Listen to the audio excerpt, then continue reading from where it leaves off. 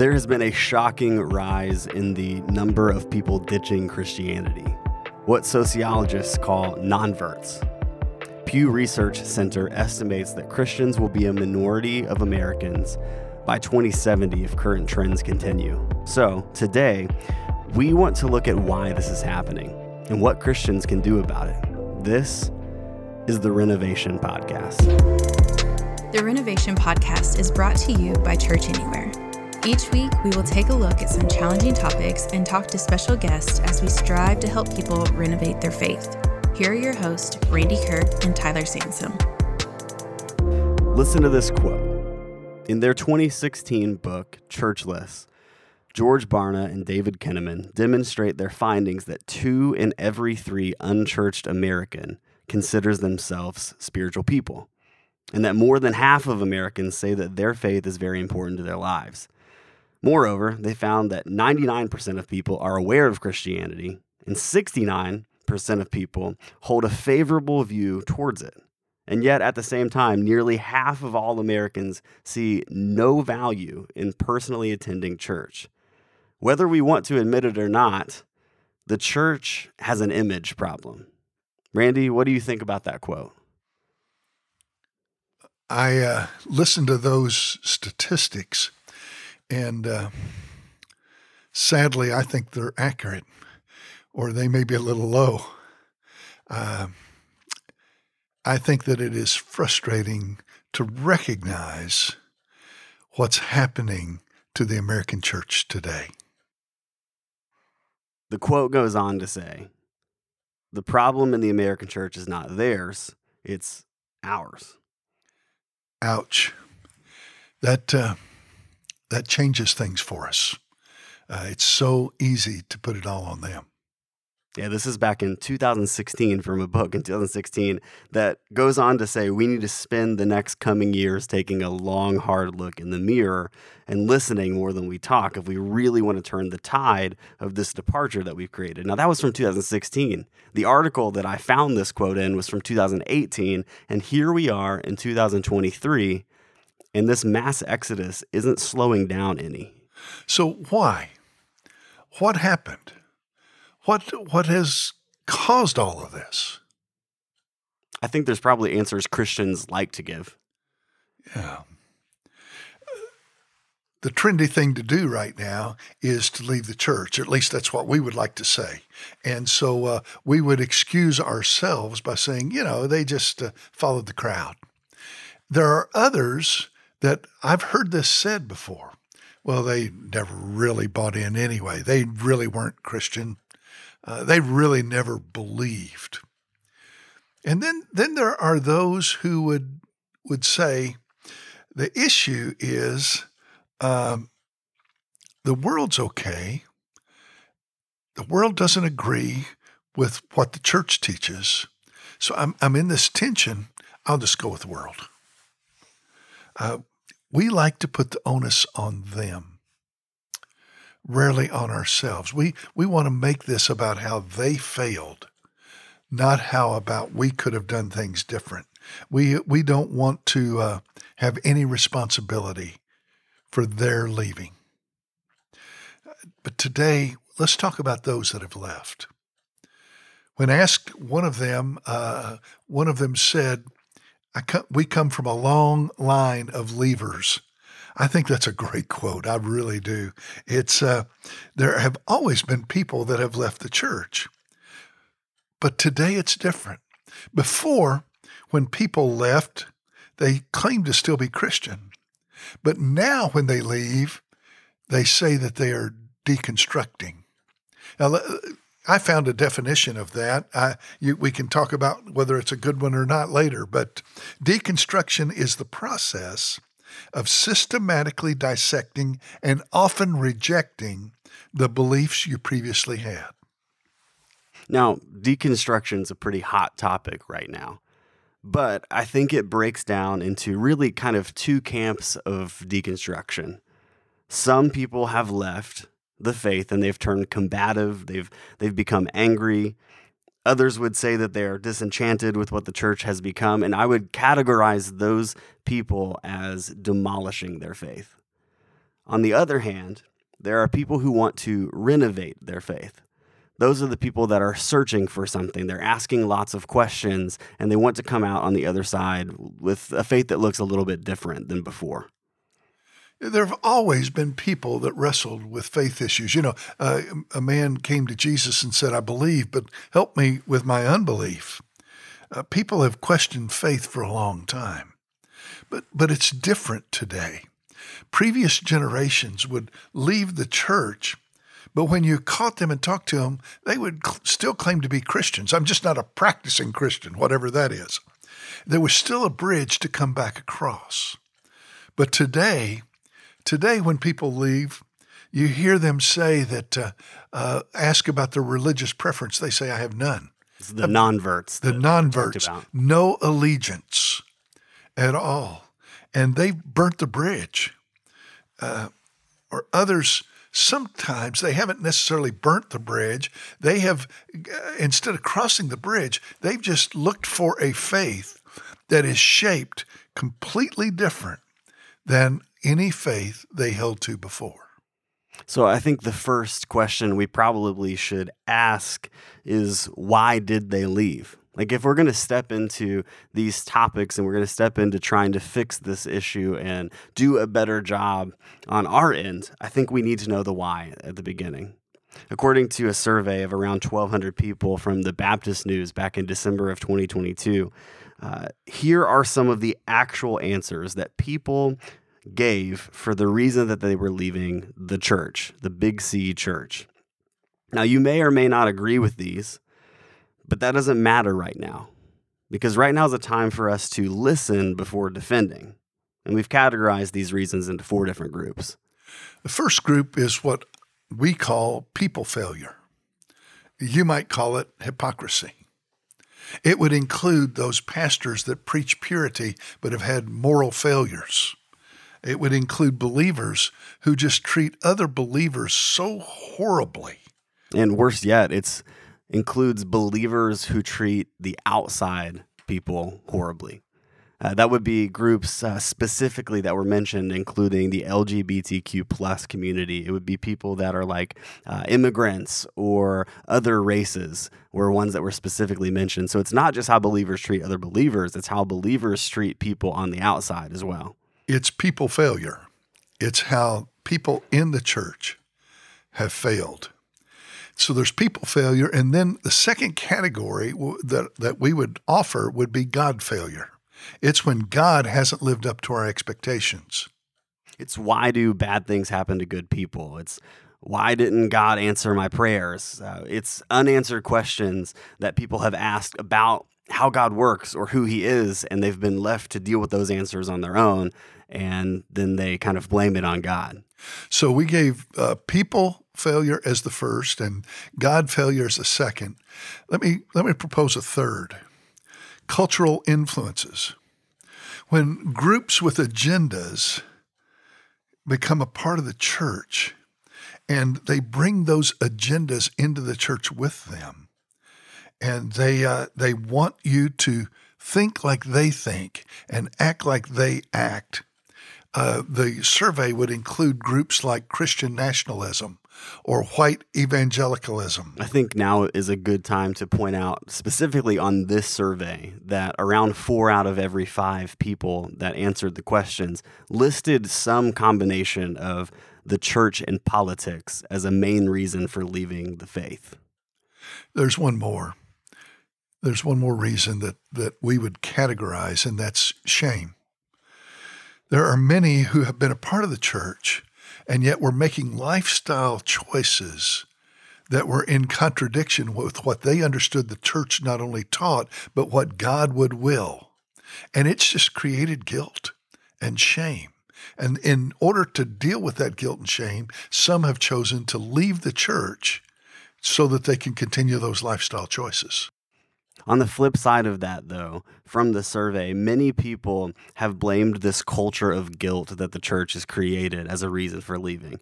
It's when guilt is used to control and manipulate people to behave like Christians want them to behave. It's off-putting, and people leave, and often they end up having this immense amount of shame and mental health issue due to this guilt culture that was from their childhood. And when you listen, you hear hurt, you hear discouragement, you hear anger, you hear hopelessness. People needed to talk about their faith struggle. They needed love. They needed listening ears. And instead, what they got was arguments, and they got judgments. And so, Tyler, what's happened is they've asked hard questions, and they've either been ignored or just flippantly given some answer that was really not satisfactory at all. So others watched that, and they just suppressed their questions. And then there are those who have had these horrible, horrible experiences in the church with church members. And so what you've got are hard questions plus grievous experiences, and together they lead to distrust. It begins with a distrust of Christians and the church, and ultimately ends up with a distrust of God. Yeah, so the fact is, people are leaving. As much as we don't want them to, they are leaving. And it's been happening for a long time. But as Christians, we have to start addressing this issue.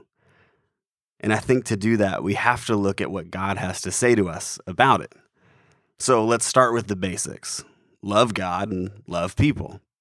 Love the Lord with all your heart and love your neighbor. It's the two commands that Jesus gives his followers. So how do these two pieces apply to this, Randy? Well, love God. Do you love God? Well, yeah, obviously. Yep. All right, so we can check that one off and walk away, right? You played this game with me the other day that was a little bit convicting. You took that phrase, do you love God, and you added two little words. You added, do you love God more than? Yeah, it reminds me of a time where Jesus asked that question.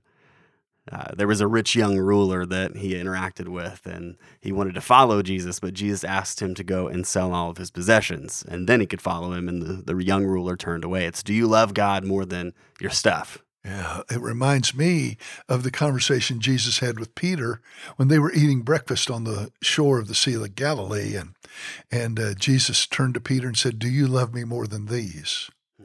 And I've always questioned, when he said these, did he nod toward or look toward the other guys that were sitting there eating breakfast with him? Or did he look the other way and look down the shore at the nets and the boats? Peter, do you love me more than... I don't know. There are other questions that raises. It's, do you love me more than comfort? When somebody's questions make you uncomfortable, do you just walk away? Do you just mock them? Or do you face your own discomfort, knowing that they've asked a really important thing and you need to give a really good answer, even if you're not sure? Do you love God more than your tradition? By tradition, what I mean are those things that the church has embraced and made a part of them because people really like it, but it's not really rooted in scriptures. For example, what if we decided that the church would no longer meet on Sunday mornings? That we have done some study and realized that there are people who really would like to meet at a different time. Would we accommodate them, or would we throw a fit and quit? It's just kind of an interesting thought to play with. Do you love me more than your preferences? You played with this one with me the other day when we were talking about this. I prefer contemporary music, and you said, but what if we would do a better job reaching people if we did rap, Christian rap? Only Christian rap. Yeah. Well, there is no such thing as only Christian. No, I'm teasing. But that sure would shake us up because that would violate what we like. And then here's a hard one for me. Do you love God more than winning? Because I like to win. I'm really competitive. But the question then is, would you rather be right or do right.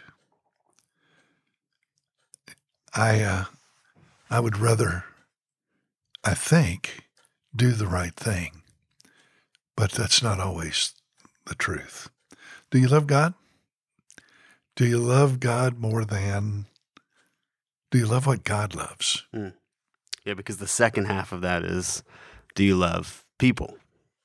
By this, all men will know you're my disciples, if you love one another as I've loved you. That's what Jesus said. So, do you love people? Well, yeah. The answer is yes. Obviously, it's the same as the first question, right? Except if we change the question slightly and we add an if at the end of it. Do you love people if they look different than you do? Do you love people if they believe differently than you? What if they're Muslim? What if they're atheists? What if they're agnostic? Do you love people if they're from another place? What if they're not from America? Do you love people if they're wealthy, like they have more than you? Do you love people if they're poor? Do you love people who struggle with their faith? Like those who doubt the thing that you hold most dear. Do you love those people who struggle with their faith? Love God, love people. Now, those are the basics. And yet there are other principles that I think come to play here. For example, there is the principle of diversity. We don't all have to be alike, but we all have to get along. God loves diversity. Just look at nature. You have all these funny looking creatures. You've got a platypus. You got giraffes. You've got all of these funny little critters and funny big critters and lovable looking critters. And you've got all these flowers, different shapes, different smells, different colors. I'm amazed at all the colors that God just put here for us to enjoy. God loves diversity, but we seem to love conformity. I like it when you agree with me because that means you're right. We like conformity. God wants community. We like sameness. God wants unity. God wants to take this diverse group of people that are all different and yet bring them together in a common purpose and create something bigger than the sum of its parts. You know, it's not that Christians always get the three things we just talked about wrong. Oftentimes we do a good job of loving God. We do a good job of loving people. Many times we do a good job of embracing this diversity and unity. But recently, specifically, it's not what we say, it's how we say it. It's not the message, it's the method that we've messed up with. Well, it reminds me what Paul wrote to the church in Rome. He said, "Except those whose faith is weak, without quarreling over disputable matters." He said, make accommodations for those that are struggling. And don't pick a fight over things that really don't matter. But see, here's the deal. Too often, American churches would rather be right than do right. Too often, we act just like the world, specifically in the way that we communicate. We have let culture influence the way that we communicate. We've let this social media culture of posting, how do I bake cookies, and turning into an argument within 5 minutes infiltrate the way that we believers communicate. It happens all the time, and it's starting to seep into real life and not just social media. My wife and I went to a Colts game a few weeks ago in Indianapolis, and we watched two fans a section over from us go from cheering for their respective teams to cheering against each other to personal attacks on each other to two people being put in handcuffs and removed from the game because their lack of communication skills were evident there.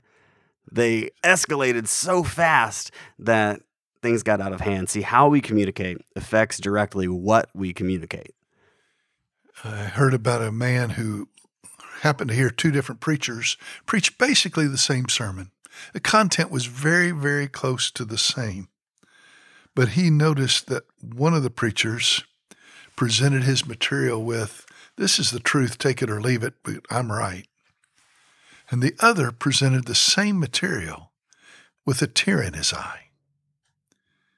Both brought the truth. But while one was only concerned about his responsibility with the truth, the other was concerned about the eternal consequences of those that were listening. Now, I'm hoping that there are people that are listening to this podcast who are interested in this renovation of faith idea.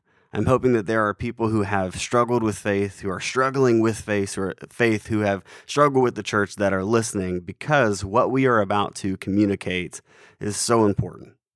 And here's what we want to say to those who are listening that have either left the church or are struggling with the church.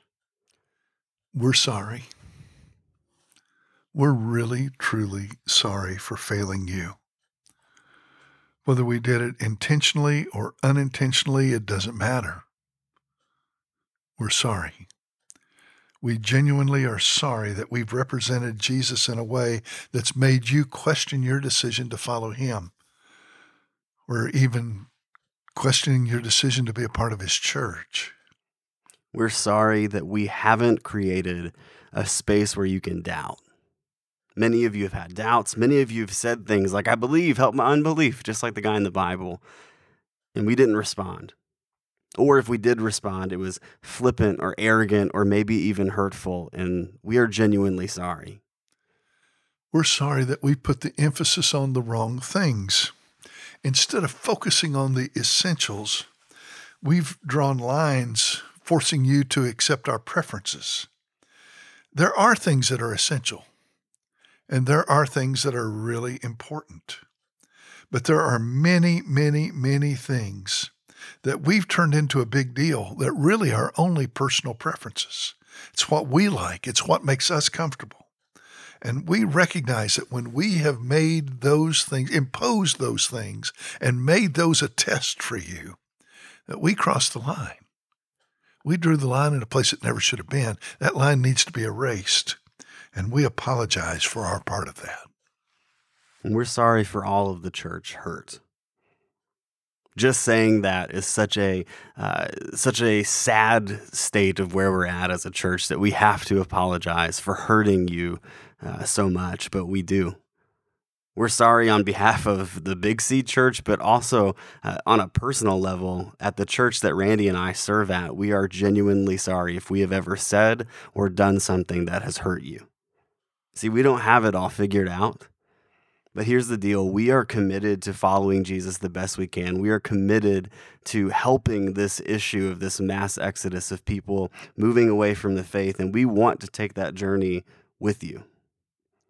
If you're listening right now and you would number yourself among those that would say they were deconstructing, or maybe you're just one of those that's questioning and wondering and struggling with answers, I've got a question, an important question that I want to ask you.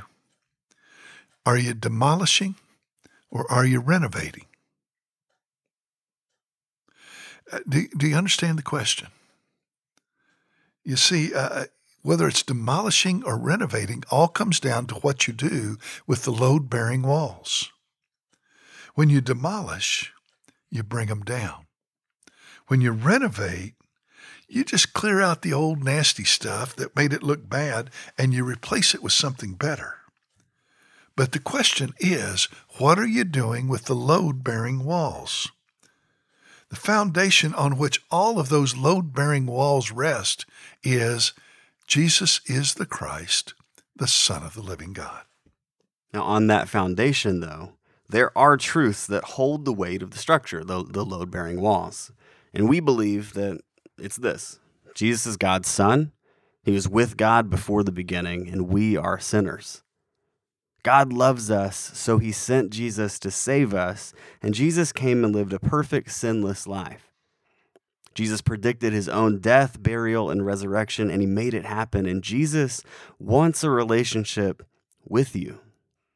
Those truths carry the weight of our faith. You can live in a home that needs to be redecorated. Most of us do. Maybe replace the carpet, repair the walls, repaint them. But you can't live in a home that has no load-bearing walls. It makes me wonder what it would look like for a church, a group of people, to be completely focused on these load-bearing walls, to be dedicated to building their faith system the way they live on the load-bearing walls and not letting culture infiltrate. Now, I found an article from the 1940s this past week from Reader's Digest about a village called Shimabuku. Listen to this. It was early in 1945 when, as a war correspondent in Okinawa, I first came upon Shimabuku, the strangest and most inspiring community I ever saw. Huddled beneath its groves of bayan and twisted pine trees, this remote village of some 1,000 souls was in the path of the American advance and so received a severe shelling. But when an advance patrol swept up to the village compound, the GIs stopped dead in their tracks. Barring their way were two little old men. They bowed low and began to speak. The battle-hardened sergeant, wary of tricks, held up his hand and summoned an interpreter. The interpreter shook his head. I don't get it. Seems we're being welcomed as fellow Christians. One says he's the mayor of the village, and the other's the schoolmaster. Guided by the two old men, we cautiously toured the compound. We'd seen other Okinawan villages, uniformly down at the heels and despairing. By contrast, this one shone like a diamond in a dung heap. Everywhere we were greeted by smiles and dignified bows. Proudly, the two old men showed us their spotless homes, their terraced fields, fertile and neat, their storehouses and granaries, their prized sugar mill. Gravely, the old men talked on, and the interpreter said, they've only met one American before, long ago. Because he was a Christian, they assume we are too. Though they can't quite understand why we came in shooting. Piecemeal, the incredible story came out. 30 years before, an American missionary was on his way to Japan, had paused at Shimabuku. He stayed only long enough to make a pair of converts, teach them a couple of hymns, leave them a Japanese translation of the Bible, and exhort them to live by it. They'd had no contact with any Christian since. Yet during those 30 years, guided by the Bible, they had managed to create a Christian democracy at its purest. How had it happened? Picking their way through the Bible, the two converts had found not only an inspiring person on whom to pattern a life, but sound precepts on which to base their society. They'd adopted the 10 Commandments as Shimabuku's legal code, the Sermon on the Mount as their guide to social conduct. In Nakamura's village government, the precepts of the Bible were law. Nurtured on this book, a whole generation of Shimabukans had drawn from it their ideas of human dignity and of the rights and responsibilities of citizenship. The result was plain to see. Shimabuku, for years, had had no jail, no brothel, no drunkenness, no divorce. There was a high level of health and happiness. Next day, the tide of battle swept us on. But a few years later, during a lull, I requisitioned a jeep and a speaking driver and went back to Shimabuku. Over the winding roads outside the village, huge truck convoys and endless lines of American troops moved dustily. Behind them lumbered armored tanks and heavy artillery. But inside, Shimabuku was an oasis of serenity. Once again, I strolled through the quiet village streets, soaking up Shimabuku's calm. There was a sound of singing. We followed it and came to Nakamura's house, where a curious religious service was underway. After many prayers voiced spontaneously by people in the crowd, there was a discussion of community problems. With each question, Hina turned quickly to some Bible passages to find an answer. The book's imitation leather cover was cracked and worn, its pages stained and dog-eared from 30 years of constant use. Hina held it with the reverent care one would use in handling the original Magna Carta. The service over, we waited as the crowd moved out, and my driver whispered hoarsely, "So this is what comes out of only a Bible and a couple of old guys who wanted to live like Jesus." Then, with a glance at a shell hole, he murmured, "Maybe we're using the wrong kind of weapons." When I hear that, it reminds me that C.S. Lewis said that the best argument for Christianity is Christians. I believe that. But he goes on to say that the best argument against Christianity is also Christians. It's when Christians are somber and joyless, and when they're self-righteous and smug, when they are narrow and repressive. He says that Christianity dies 1,000 deaths. And so that begs the question, what kind of argument are we presenting as believers today? Does the way we live our faith help or hurt the cause? Now, before we finish today, let's turn the conversation, Tyler, to those that have been listening, and they're not in that camp of deconstructing or struggling or questioning.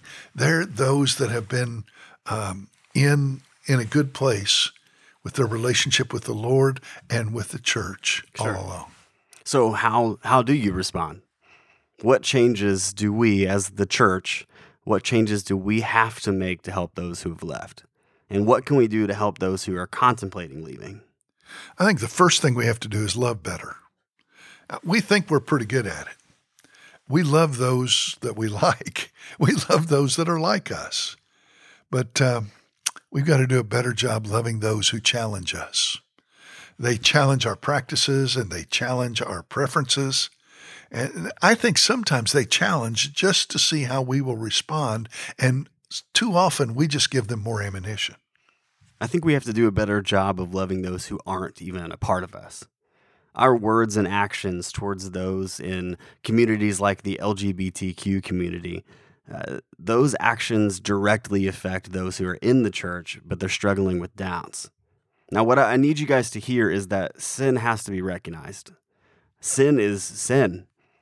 When Jesus saw the woman who was caught in adultery, he didn't go over and condemn her, though.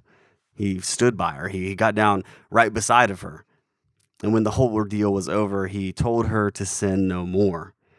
See, the time for life change comes, but it starts with compassion. It starts with pointing them to the one who transforms people. Too often the church has said, if you behave, you can belong. And I think we've got it exactly backwards. I think that the process is that you belong, and then you believe, and then you become, and then you behave. That changes the behavior. Now, with that in mind, we say that we love outsiders. We say that we love all people and we love regardless, but how does that line up with how we view the borders? Which is it? I better hurry on and remind you that Jesus said, love your enemies. I don't know if that's referring to those on the border or to me right now, but Jesus is telling us to love our enemies. How does that play? And how do we respond when someone says God failed them? Do you think that the whole building collapses when there's a God failure, or do we help them renovate?